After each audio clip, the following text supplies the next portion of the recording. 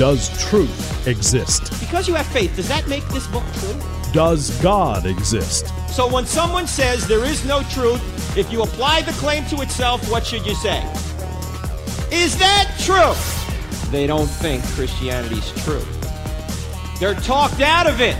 You know why they're talked out of it? Because they've never been talked into it. Cross-examining skeptical and atheistic views.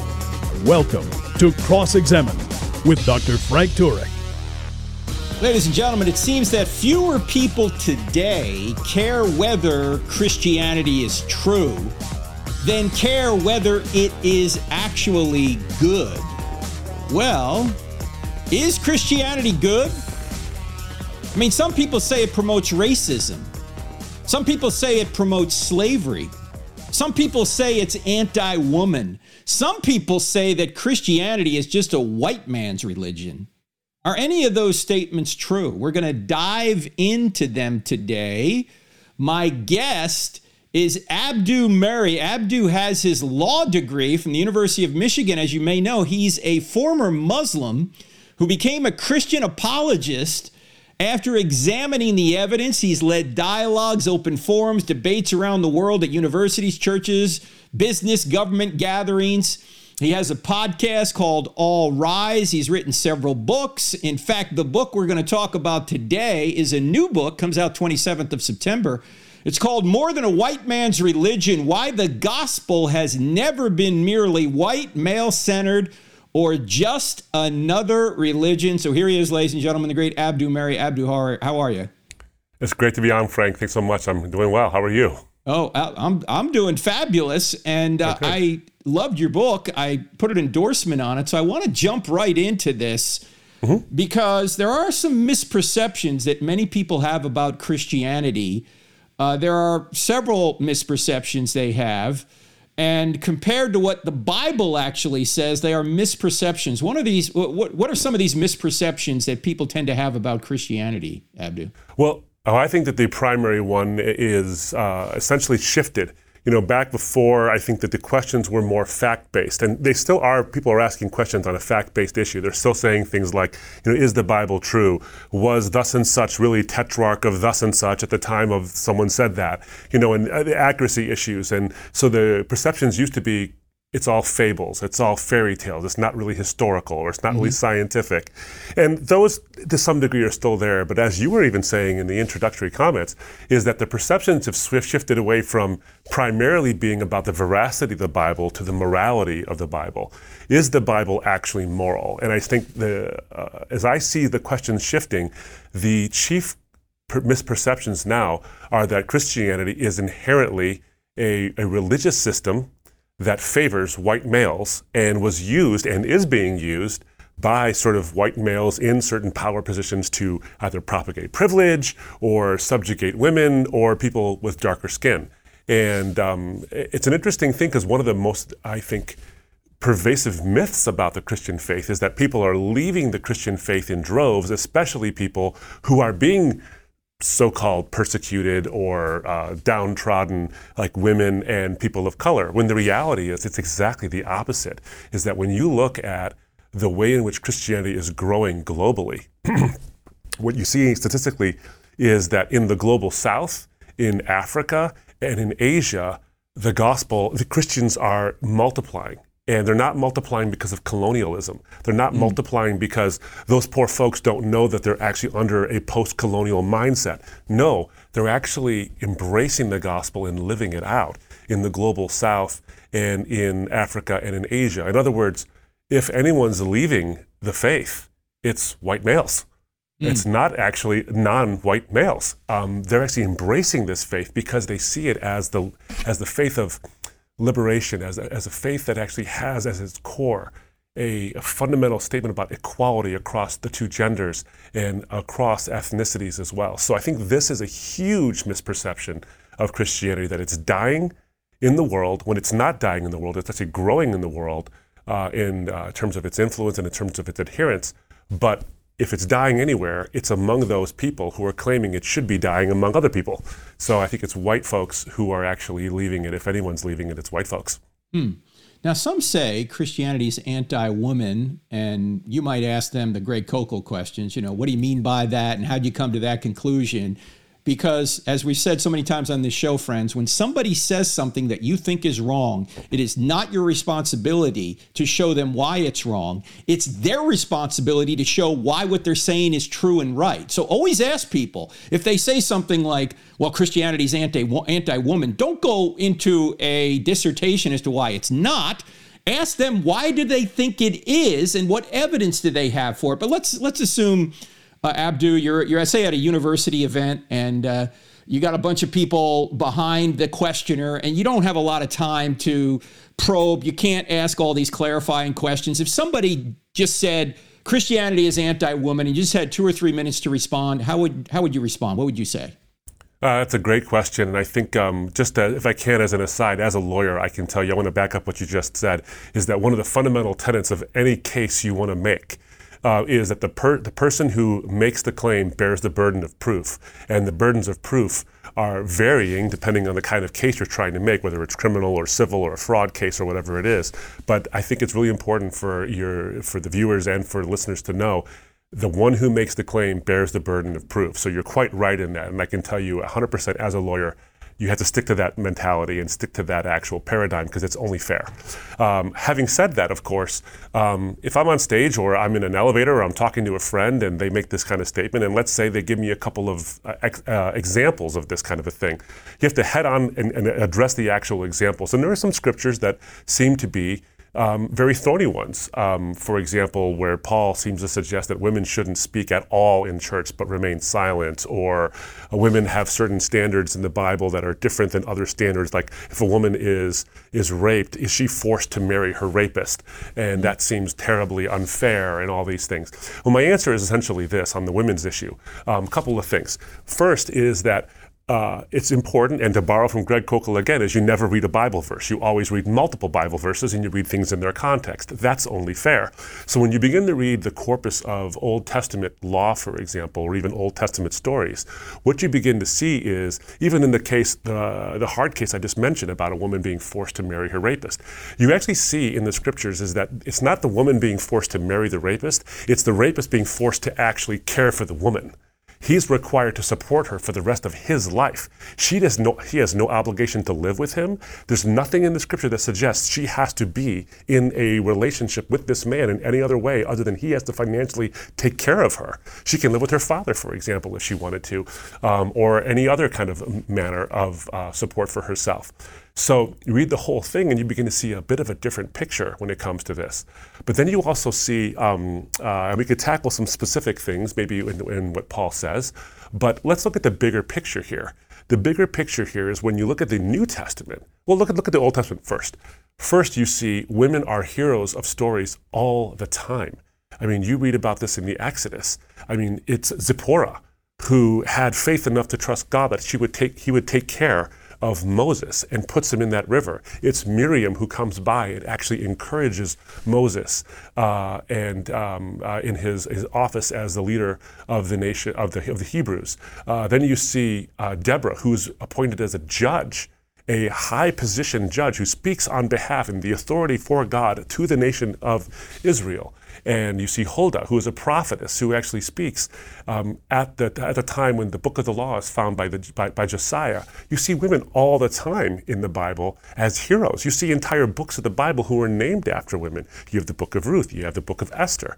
And you have these surprising details about women who are actually not only just paragons of virtue, but actually are brave, upstanding people, even non-Hebrews. So example.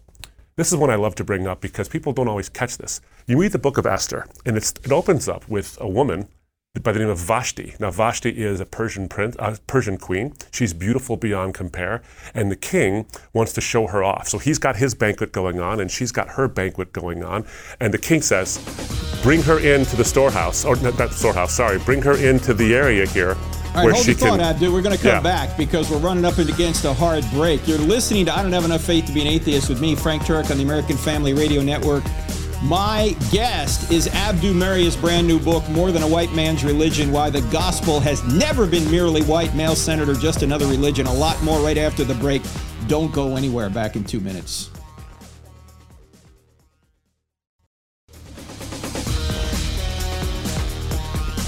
If you've always wanted to teach your young person the truth about Christianity, how to actually defend the faith, we've got a 6th to 8th grade online course that begins September 26th. If you're listening to this after September 26th, you still got about a week after to join. Go to crossexamine.org, click on online courses, and you'll see it there. You'll also see the Why I Still Don't Have Enough Faith to Be an Atheist course, because I'll be teaching that to high school and adults, whereas Shanda Fulbright will be teaching the Let's Get Real course to 6th to 8th graders. It's an online course, great for homeschoolers, great for kids you just want to teach them the truth even outside of their schooling. It's going to be a fun course, and it's going to cover a lot of great information. So check it out. Go to crossexamine.org, click on online courses. You'll also you might see a course there as well by the great New Testament scholar Craig Blomberg, The Historicity of the New Testament Documents. That's coming up soon as well. So we've got some great online courses that you can avail yourselves of. Check that out at crossexamine.org. Click on online courses. You'll see that all there. My guest today, Abdou Mary. Abdou, just before the break, we were talking about the book of Esther. Why don't you pick it up and we'll continue with that. Go ahead. Sure, absolutely. Well, I was pointing out that there's this sort of surprising character, historical figure in the Book of Esther that we often gloss over, and it's Vashti, who is the non-Jewish queen at the time. And, Esther replaces her in the story. But in the beginning of the story of the Book of Esther Vashti is this beautiful woman that the king wants to parade around like his little trophy. And she actually refuses the king. That is bold and daring, because she could lose her life for such a thing. And instead of being paraded around like an object to be desired, she actually has the dignity, the bravery, and the wherewithal to actually refuse that. Now, this is why this is important. Not only is this a good example of some bravery and some integrity from a woman who is a non-Israelite, by the way, a non-Jew, but here's the point, is that this also has the dual characteristic of providing historical credibility to the actual account, because a Jew writing this story, who is making up a legend or making up some kind of a story about a woman named Esther and her and Mordecai, her cousin, would have no reason to make a Persian queen the hero at the beginning of the story, and in fact parallel Esther's own bravery, Esther's own integrity. In other words, there are two heroines in the story. One is from the Jewish background, and one is not. And so, with one stone, the Bible kills 3 birds. It goes into the dignity of women with the story of Vashti. It talks about the non-Hebrew woman who is actually, so it breaches the ethnicity and the race barrier in saying that women who aren't Jews can be heroes in the Bible. And it gives you historical credibility, because if you were making up a story, you wouldn't use Vashti as a vehicle to make up that story, because the whole point is the rescue of the Jews from the hands of the Persians. Why would you make a Persian a heroine at all? So you have 3 things in this one story. It's a beautiful way in which the Bible, I think, proves itself to be a book beyond any other book. And so this misperception of it being a white male religion, even in this one little nugget of fact, and there's many nuggets that go into the book, is just one thing that gives the lie to this idea that the Bible's anti-women and it's specific in terms of its ethnic favor. Why did so many women become Christians early on in Christianity in the first century? What was the status of women at the time? What could a man do to a woman if he wanted to in the Roman world? And what was unique about Christianity, particularly the sexual ethic of Christianity, that was revolutionary at the time, and it would attract women?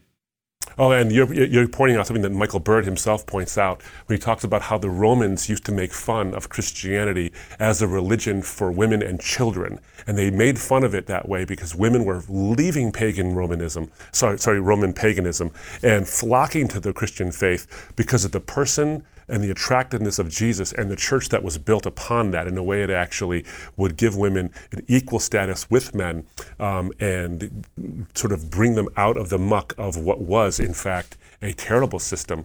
Women would be temple prostitutes, so they would be sold into prostitution willy-nilly. There'd be slavery for women all the time. Men could easily divorce their women without any kind of real repercussions, but women had to make a case before they could divorce a man, and they would be left oftentimes financially destitute.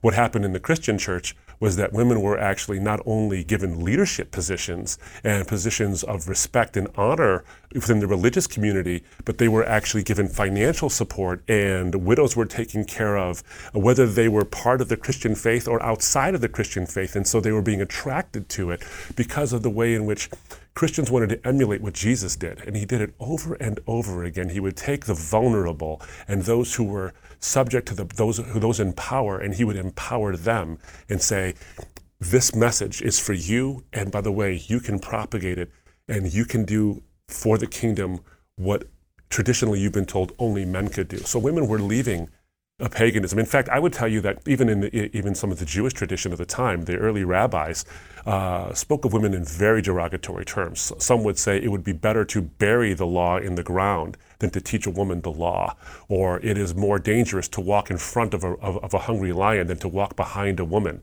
These are the kind of things even the contemporary rabbis of Jesus' time would speak of women. Yet Jesus was the one who would have Mary and Martha talking to them at their house and say that Martha was busy sort of in the kitchen, taking the place a woman would have in those times. He's saying, Martha, you're worried about so many things, but Mary has chosen an education. She has chosen what's better, and it will not be taken from her, not even by you. Come out of the place you've been so used to, this sort of stuck in the kitchen kind of a place, and come and sit at a rabbi's feet, which was considered a position of honor. So in a time when even the rabbis wouldn't teach a woman the law or teach a woman the ways of God, Jesus went out of his way to tell women, you have a place here at the table as well. So it's no wonder that the Romans, with their disdain for women, would often make fun of Christianity as a religion for women and children, because women did not see that Jesus disdained them. Rather, they saw that women were vouchsafed their dignity because of the person of Jesus and the church that tried to emulate him. In the first century, Abdu, we're talking Abdu Murray, by the way, his new book is called More Than a White Man's Religion, Why the Gospel Has Never Been Merely White, Male-Centered, or Just Another Religion. The sexual ethic in the first century, men could sleep with whoever they wanted to, but of course women couldn't. Mm-hmm. How was Paul's teachings and Jesus' teachings revolutionary on this? Well, a number of ways. And one is that when he taught essentially that men had to limit their options, as it were, sexually, is that the promiscuity among men would be curtailed, and he would curtail that because for example, a leader in the church had to be the husband of but one wife, mm-hmm. As but an example. That didn't just have to do with curbing your appetites as a male, but it actually respects women as well, because he doesn't treat them as commodities. Sex is not commodified. It's actually meant to be sacred. And when he speaks about marriage itself as being the binding of one man and one woman for this cause, and he reminds them that you leave your father and your mother and you cleave to your wife, and the two shall become one flesh. This revolutionizes, especially in the Hellenistic areas, the predominantly Roman areas of the Greek mindset, is that sex is not meant to be common. It's actually meant to be sacred, which means that you share it sacredly with one other person, which also, of course, means that women have an equal place at the table. When Paul, for example, says, this is interesting, Frank, because I remember I was at a public forum at the University of Miami, and a Muslim woman from Somalia, I believe, said that she really found Jesus to be very attractive. And she said, could I be a Muslim and follow Jesus at the same time? What a question, right? And she said, the reason why I say that is because in Islam, I'm allowed 4 wives. In Islam, men are allowed 4 wives, and she's, yes, of course, a woman, so she's allowed only one husband. She said, but I love the way the Bible says, men, love your wives as Jesus loves the church. I said, but you're missing one other aspect to it. Paul says, men, love your wives as Jesus loved the church and gave his life. So mm-hmm. there is a mutual submission in the sense that a man's life is supposed to be offered in self-sacrifice to the benefit and the beneficence of his wife. And while she is to respect her husband, he is to love his wife in a mutual submission there. And, she found that to be so attractive in the gospel message. And so this is not only revolutionary for first century Christianity in the Roman context, but think about it 600 years later in a hyper-religious context, when another religion comes to the fore, that same idea that somehow there's an imbalance between men and women, the gospel still speaks over those 600 years. And then 1,400 years after that, speaks to this Somali woman I happen to have the blessing of speaking in front of at the University of Miami, where she asked this question about the attractiveness of the gospel message and the attractiveness of the life of Jesus. And specifically, as someone from a Muslim background who rejects the authenticity of what Paul has to say as an apostle, she's actually quoting Paul as what makes Christianity attractive to her. That's the power of the gospel. And Jesus said marriage was between a man and a woman, and of course affirmed that. But it's interesting when you look at modern feminism wants women to act more like men. In other words, be less monogamous, be like a man, go out there and play the field. Whereas ancient Christianity, biblical Christianity, wants men to behave more like women, actually be monogamous, stay with just one person. And if you think about that, what's better for the woman, that she goes out and plays the field, or that her husband is urged to actually love her and sacrifice himself for her? Obviously, the Christian way is the right way. Not only that, for society, if you don't have monogamy, you're going to blow the society up, which is what we're doing now in our society. We don't have monogamy. We have let's play the field. And of course, children are hurt the most. Society is hurt. And yet Christianity is the one world religion that says, husbands, you got to love your wives to the point of self-sacrifice. That's anything but anti-woman. Now, we're not going to complete this on this side of the break, Abdu, but I want to start it. Let's just talk a little bit about the Paul passage about women remain silent. What is that about? Is that cultural, or is that something for today? What's that about?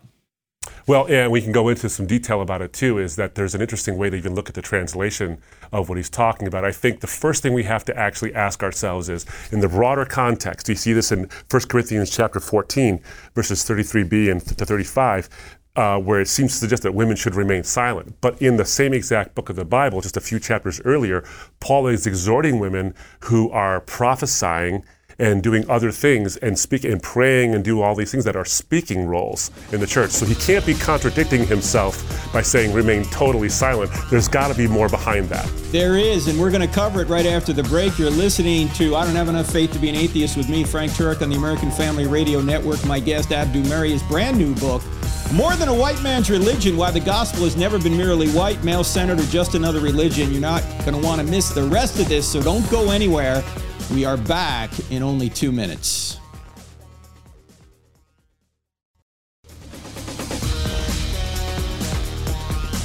I don't know about you, friends, but I'm a little bit tired of dealing with people on the internet. There's a lot of people out there that just want to hurl insults. They don't really want to have a reasonable and tame discussion about the issues. That's why we started the Cross-Examine community. It's behind a very low paywall, but we have to have a paywall to keep the trolls out and to prevent your employer or some future employer from seeking you out on social media to see what you really believe.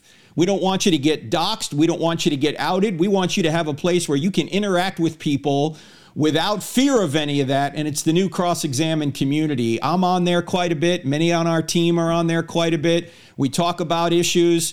We speak freely without any fear of reprisal. So if you want to be a part of that, go to crossexamine.org, look up Cross-Examine community. There's like a 1-week trial period. And if you get on there and you don't like it, you can, without obligation, just punch out and not be a part of it anymore. But I think you'll want to be a part of it. We also have every month we have a 1-hour Zoom session. It usually goes longer than 1 hour. It's a Q&A session where I'm on live, or one of our Cross-Examine Instructor Academy people are online answering your questions. So you want to be a part of that, check it out, Cross-Examine community. We're talking to my friend Abdu Mary, and Abdu, You were with Ravi Zacharias International Ministries for quite a while. You were a friend of Ravi, and I want to talk about that a little bit, but I want to complete our discussion on Paul saying women remain silent. Before the break, you said, well, elsewhere in the same book, 1 Corinthians, Paul is also telling women not to remain silent in the church. So what might those passages or that passage mean about Paul saying remain silent? Yeah, absolutely. I think that it's important for us to realize that Paul cannot be condemning what he just got done condoning, which is that women can in fact speak in some kind of a way. So something more has to be going on here. So if you read the entire corpus, the first thing I want to take is the broader picture of Paul's attitude towards women, and then go down to the granular level really quickly in what is going on in these verses. The first thing is that you see not only does Paul exhort women to prophesy and pray out loud in churches, but the second thing is that you see the way Paul actually lists women by name multiple times throughout his letters as those who are huge helps and propagators of the gospel, teachers of men, by the way, in the way they should go. Apollos is a good example of someone who actually learns from Priscilla and Aquila, who actually learn from women how to actually live the Christian life. And in fact, when Paul lists Priscilla and Aquila, and he lists them in that order, that's actually an important thing, because normally when you list a woman and a man together, you'd list the man first and then the woman. But Paul actually deliberately lists Priscilla first. And that's at least a hint of what he thinks about the contribution women have to the church. So let's get into the verse then. 1 Corinthians chapter 14, verses 33b to 35, it says, as in all the churches of the saints, the women should keep silent in the churches, for they are not permitted to speak, but should be in submission, as the law also says.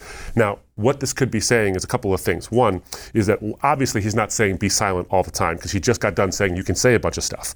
But what is actually happening here is a couple of things. First is there was at the particular time in those particular churches, there was a movement and there were women who were actually involved in a religious movement that actually sought, it's sort of a bit, I wouldn't say it was a heresy necessarily, but it was something that was a problem where women were actually taught certain things about speaking roles and authority, but also issues about childbearing and all these things, which were creeping into the church. Kathy Keller points this out, and I quote her in the book as someone who's pointing out there are issues here that were plaguing the Corinthian church and other churches in the area that had to be dealt with in the Christian church's infancy, in its nascency, when it was just being birthed.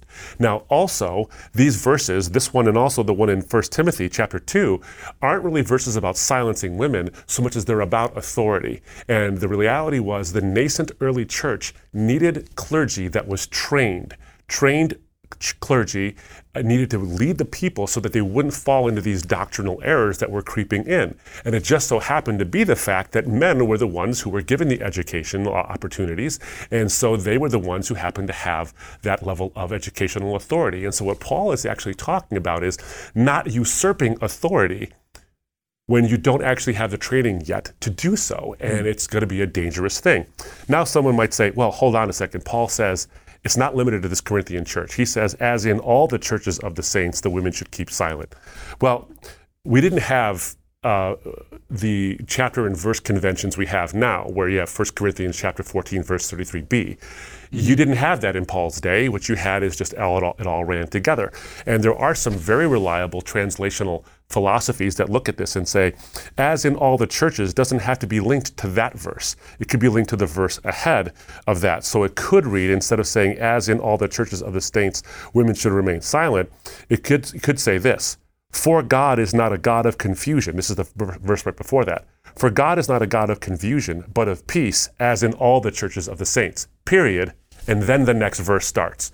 So you could have it be that way. Could it be the other way? Sure. Either one is plausible, but it could easily be that as in all the churches doesn't apply to all the churches. It could apply to this particular church. The edict about women in not speaking could apply to that particular church at that particular time. But there were some cultural things going on that we have to be aware of, and I think it was the issue of women taking an opportunity to usurp authority when they hadn't had the proper training yet. But also there were some religious and cultic practices that were being guarded against at this particular time. But one thing we can't think is that Paul is not silencing women because he exhorts them to actually speak. So as you mentioned earlier, there was some Jewish sayings or Jewish teachings that women should not be educated, that the law should be buried before a woman is educated. And yet Paul seems to be saying here, well, since women aren't educated, at least not to this point, but the men are, that the men ought to be the leaders and the men ought to be the ones or the ones having authority. Is that basically what you're saying here, that Paul is communicating? Yeah, I think that that's a very, very plausible explanation for what's happening here. And a way to interpret this is exactly that. It happens to be the exigencies of the circumstances. Because you got to remember something, the Bible is not just timeless, but it's also timely. It not only applies to today, but it has to apply to the situation at the time. And at the time, when you have an early church, and we can even take this principle and apply it to today, is that people who don't have the proper training or don't have the proper qualifications can't take authority. And frankly, that happens a little too often nowadays, regardless of what sex they happen to be.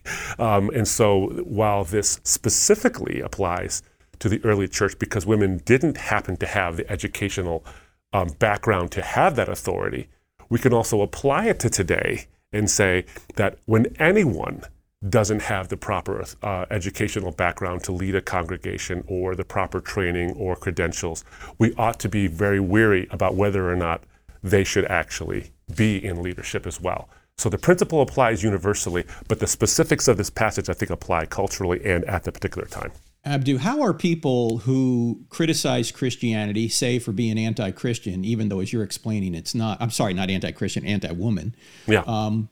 How are people actually using the standard of Christianity that elevates women to say that somehow Christianity degrades women? It seems to me they're stealing the standard from Christianity in order to somehow beat Christianity over the head. Where do they get their standards to say that it's wrong to treat women a certain way? Yeah, absolutely. And it's funny because I actually, in one of the chapters of the book, I talk about a conversation I had on a race issue.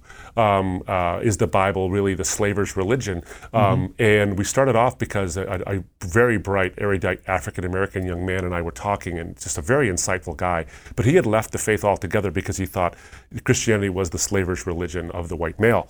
And we started on this idea of, okay, you have a very strong sense of justice, and I appreciate that, and we need more people who have that strong sense of justice, a strong sense of fairness and morality and equality. But if there is no God, if the Christian message, even beyond just if there's no God, but if the Christian message actually doesn't have the influence it has, where do we get this standard of equality from? And it certainly doesn't seem to come from human opinion, because if you look at human history, we're terrible at this. Right. I mean, it wasn't so long ago in the grand scheme of things that women did not have the right to vote in the United States, for heaven's sake. And I think it was a Christian message, or at least a society informed by a Christian message, that actually got suffrage to be something that was a reality for women.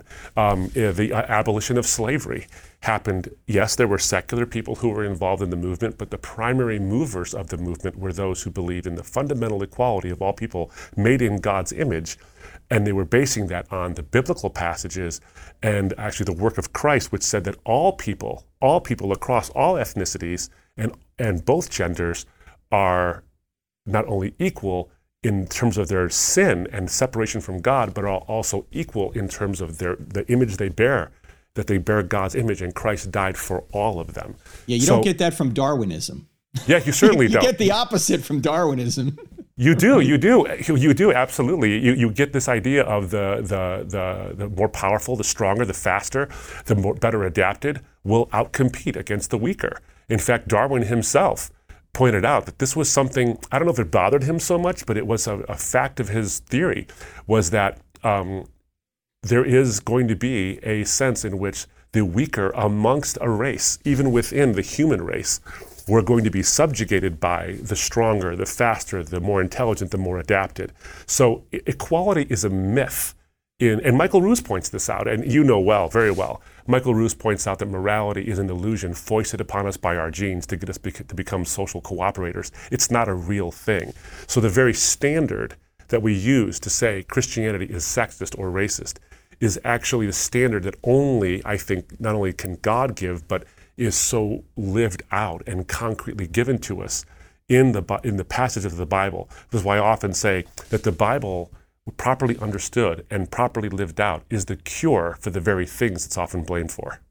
It's interesting that the Origin of Species, written by Charles Darwin, the full title is By Means of Natural Selection or the Preservation of Favored Races in the Struggle for Life. In other words, Darwinism, by Charles Darwin's own admission, was a racist way of looking at humanity. He thought that certain races, particularly the Caucasian race, was at a higher level than the lower races. And that's what the Origin of Species put forth. And of course, if there is no God, there's no way to say he's right or wrong. It's just his opinion. And yet the people that come and try and criticize Christianity for some what they perceive to be immoral behavior or immoral doctrine are using the very standard that Christianity puts out to say that that's wrong. So they're misunderstanding the Bible, and they're trying to say the Bible's wrong by using the standard Christianity affords them. And we'll talk more right after the break. We'll talk a little bit about the Ravi Zacharias situation with my friend Abdu Mary. Right after the break, his brand new book, More Than a White Man's Religion, Why the Gospel Has Never Been Merely White, Male-Centered, or Just Another Religion. Great book. You're going to want to get it, and we'll talk more in just 2 minutes, so don't go anywhere.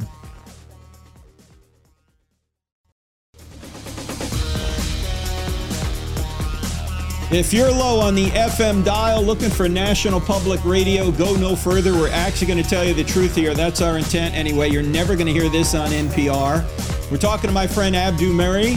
We're talking about issues like women in the church. We're about to talk a little bit about slavery and racism, so you don't want to go anywhere.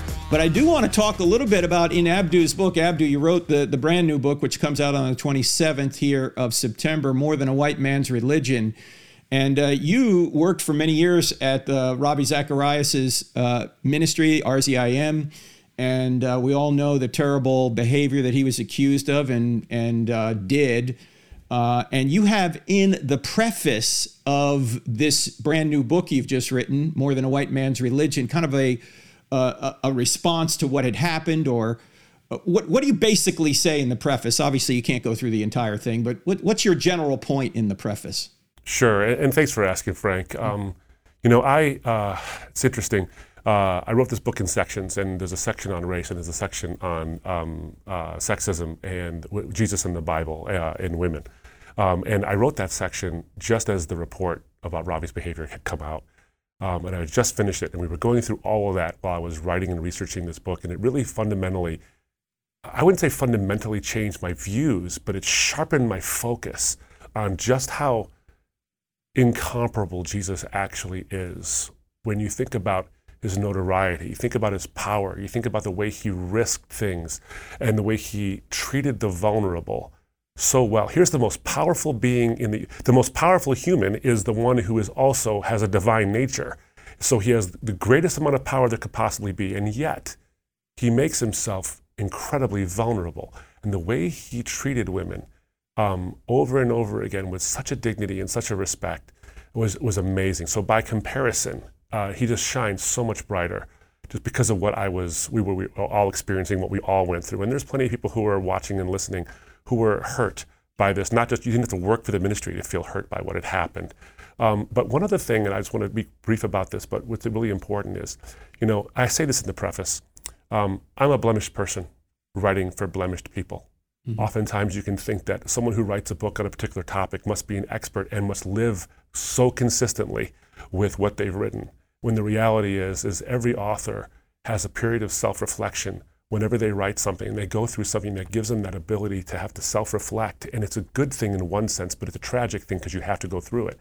And in this particular passage of my life, as I'm writing this book about the way Jesus valued women so purely, in the midst of heinous behavior by someone I greatly admired, I happen to have the privilege, my wife and I, of walking alongside a woman. Her name is Tara. She was my assistant at the time, and we're still great friends, who was the victim of terrible abuse from an early age and even sex trafficked.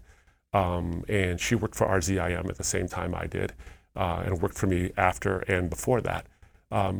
She's graciously allowed me to share her story in the book, numerous places, including in the preface. You walk with someone like that, and you're sensitive to the issues they go through, and the ups and the downs, and the traumas and the travails.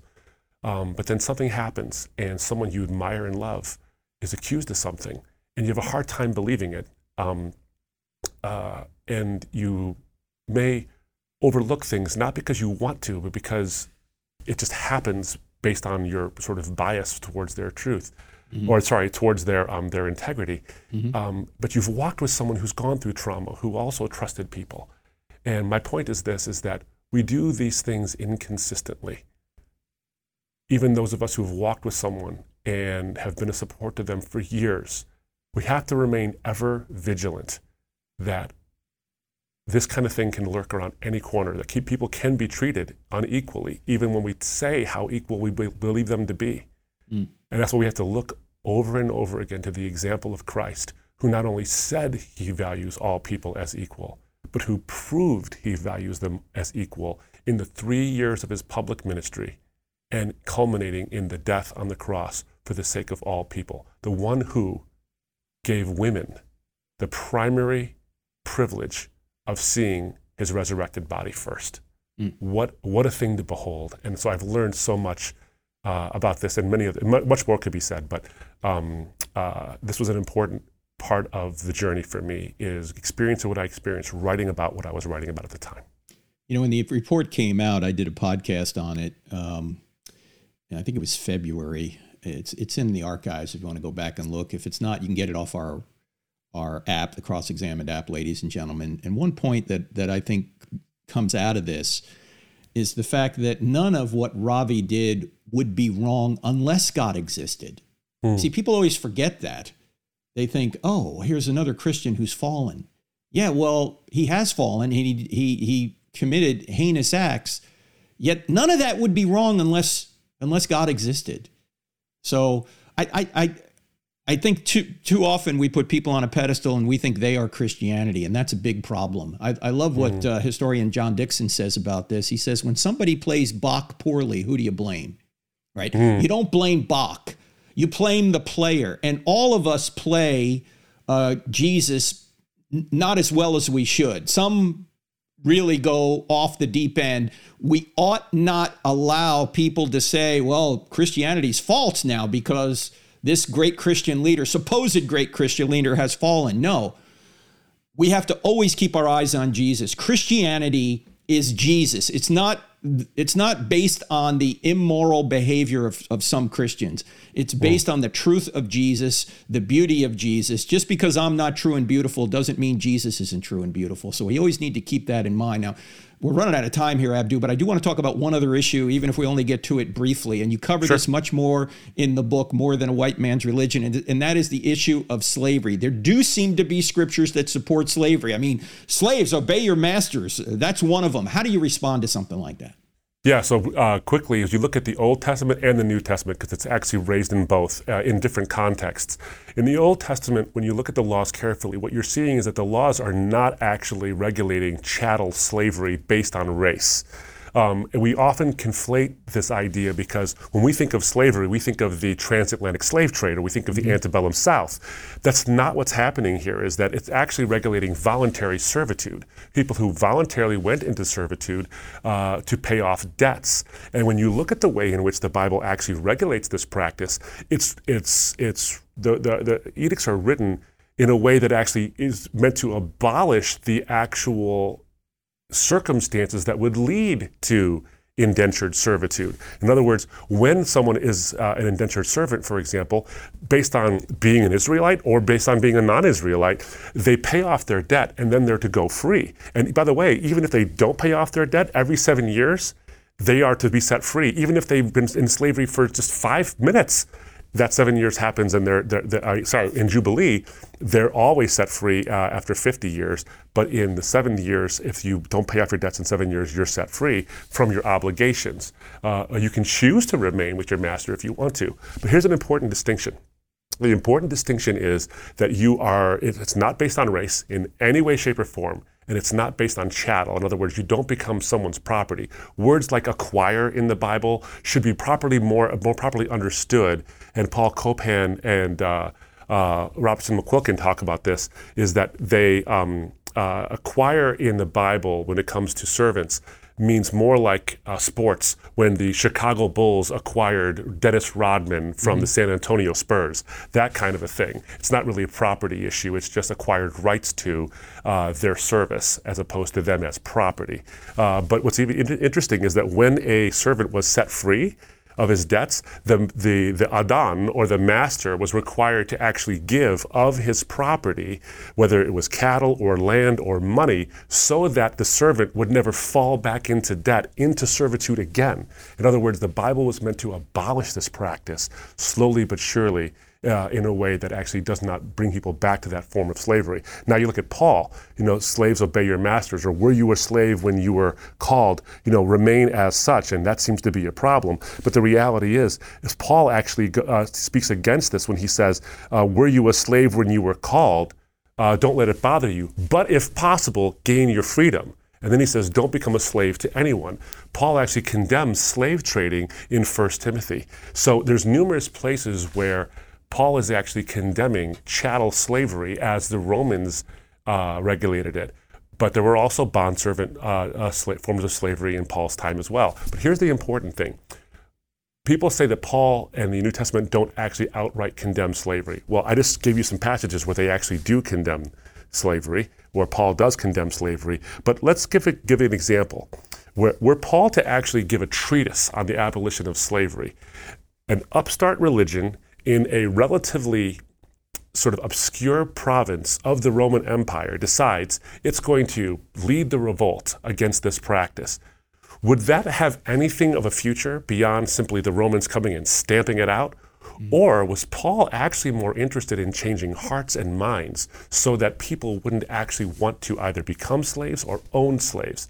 I think of Philemon, the book of Philemon. Why does this letter, where Paul mediates a dispute between two Christians, why does this swell the pages of Scripture? The reason is because Paul is actually talking about a runaway slave, Onesimus, being forgiven of his debt. And Paul himself says, whatever debt is to him, charge to me. In other words, Christians are supposed to act like we free people from their bondage. And then later on, you see Paul actually writing to a Christian community and saying, by the way, Onesimus, this freed slave, he's returning to you as one of you. In other words, slavery has no hold on the dignity of a human being, especially when they're freed from it.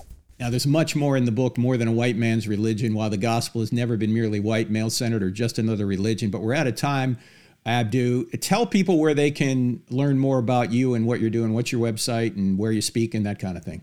Absolutely. Thanks, Frank. It's if you go to embracethetruth.org, all one word, no hyphens, no dashes, none of that, embracethetruth.org, you'll learn more about us there. And if you go to morethanawhitemansreligion.com, you'll learn more about the book. Excellent. Thanks for being on the show, Abdu. I wish we had more time, but people need to get the book. There's so many great insights in there. So please do that, friends. Get the book. Also go to embracethetruth.org. Lord willing, I'll be here with you next week, but don't forget about the online courses. I don't have enough faith to be an atheist. Well, I still don't have enough faith to be an atheist. And Get Real, or Let's Get Real, the new course for the middle schoolers. Check it out. See you here next week. God bless.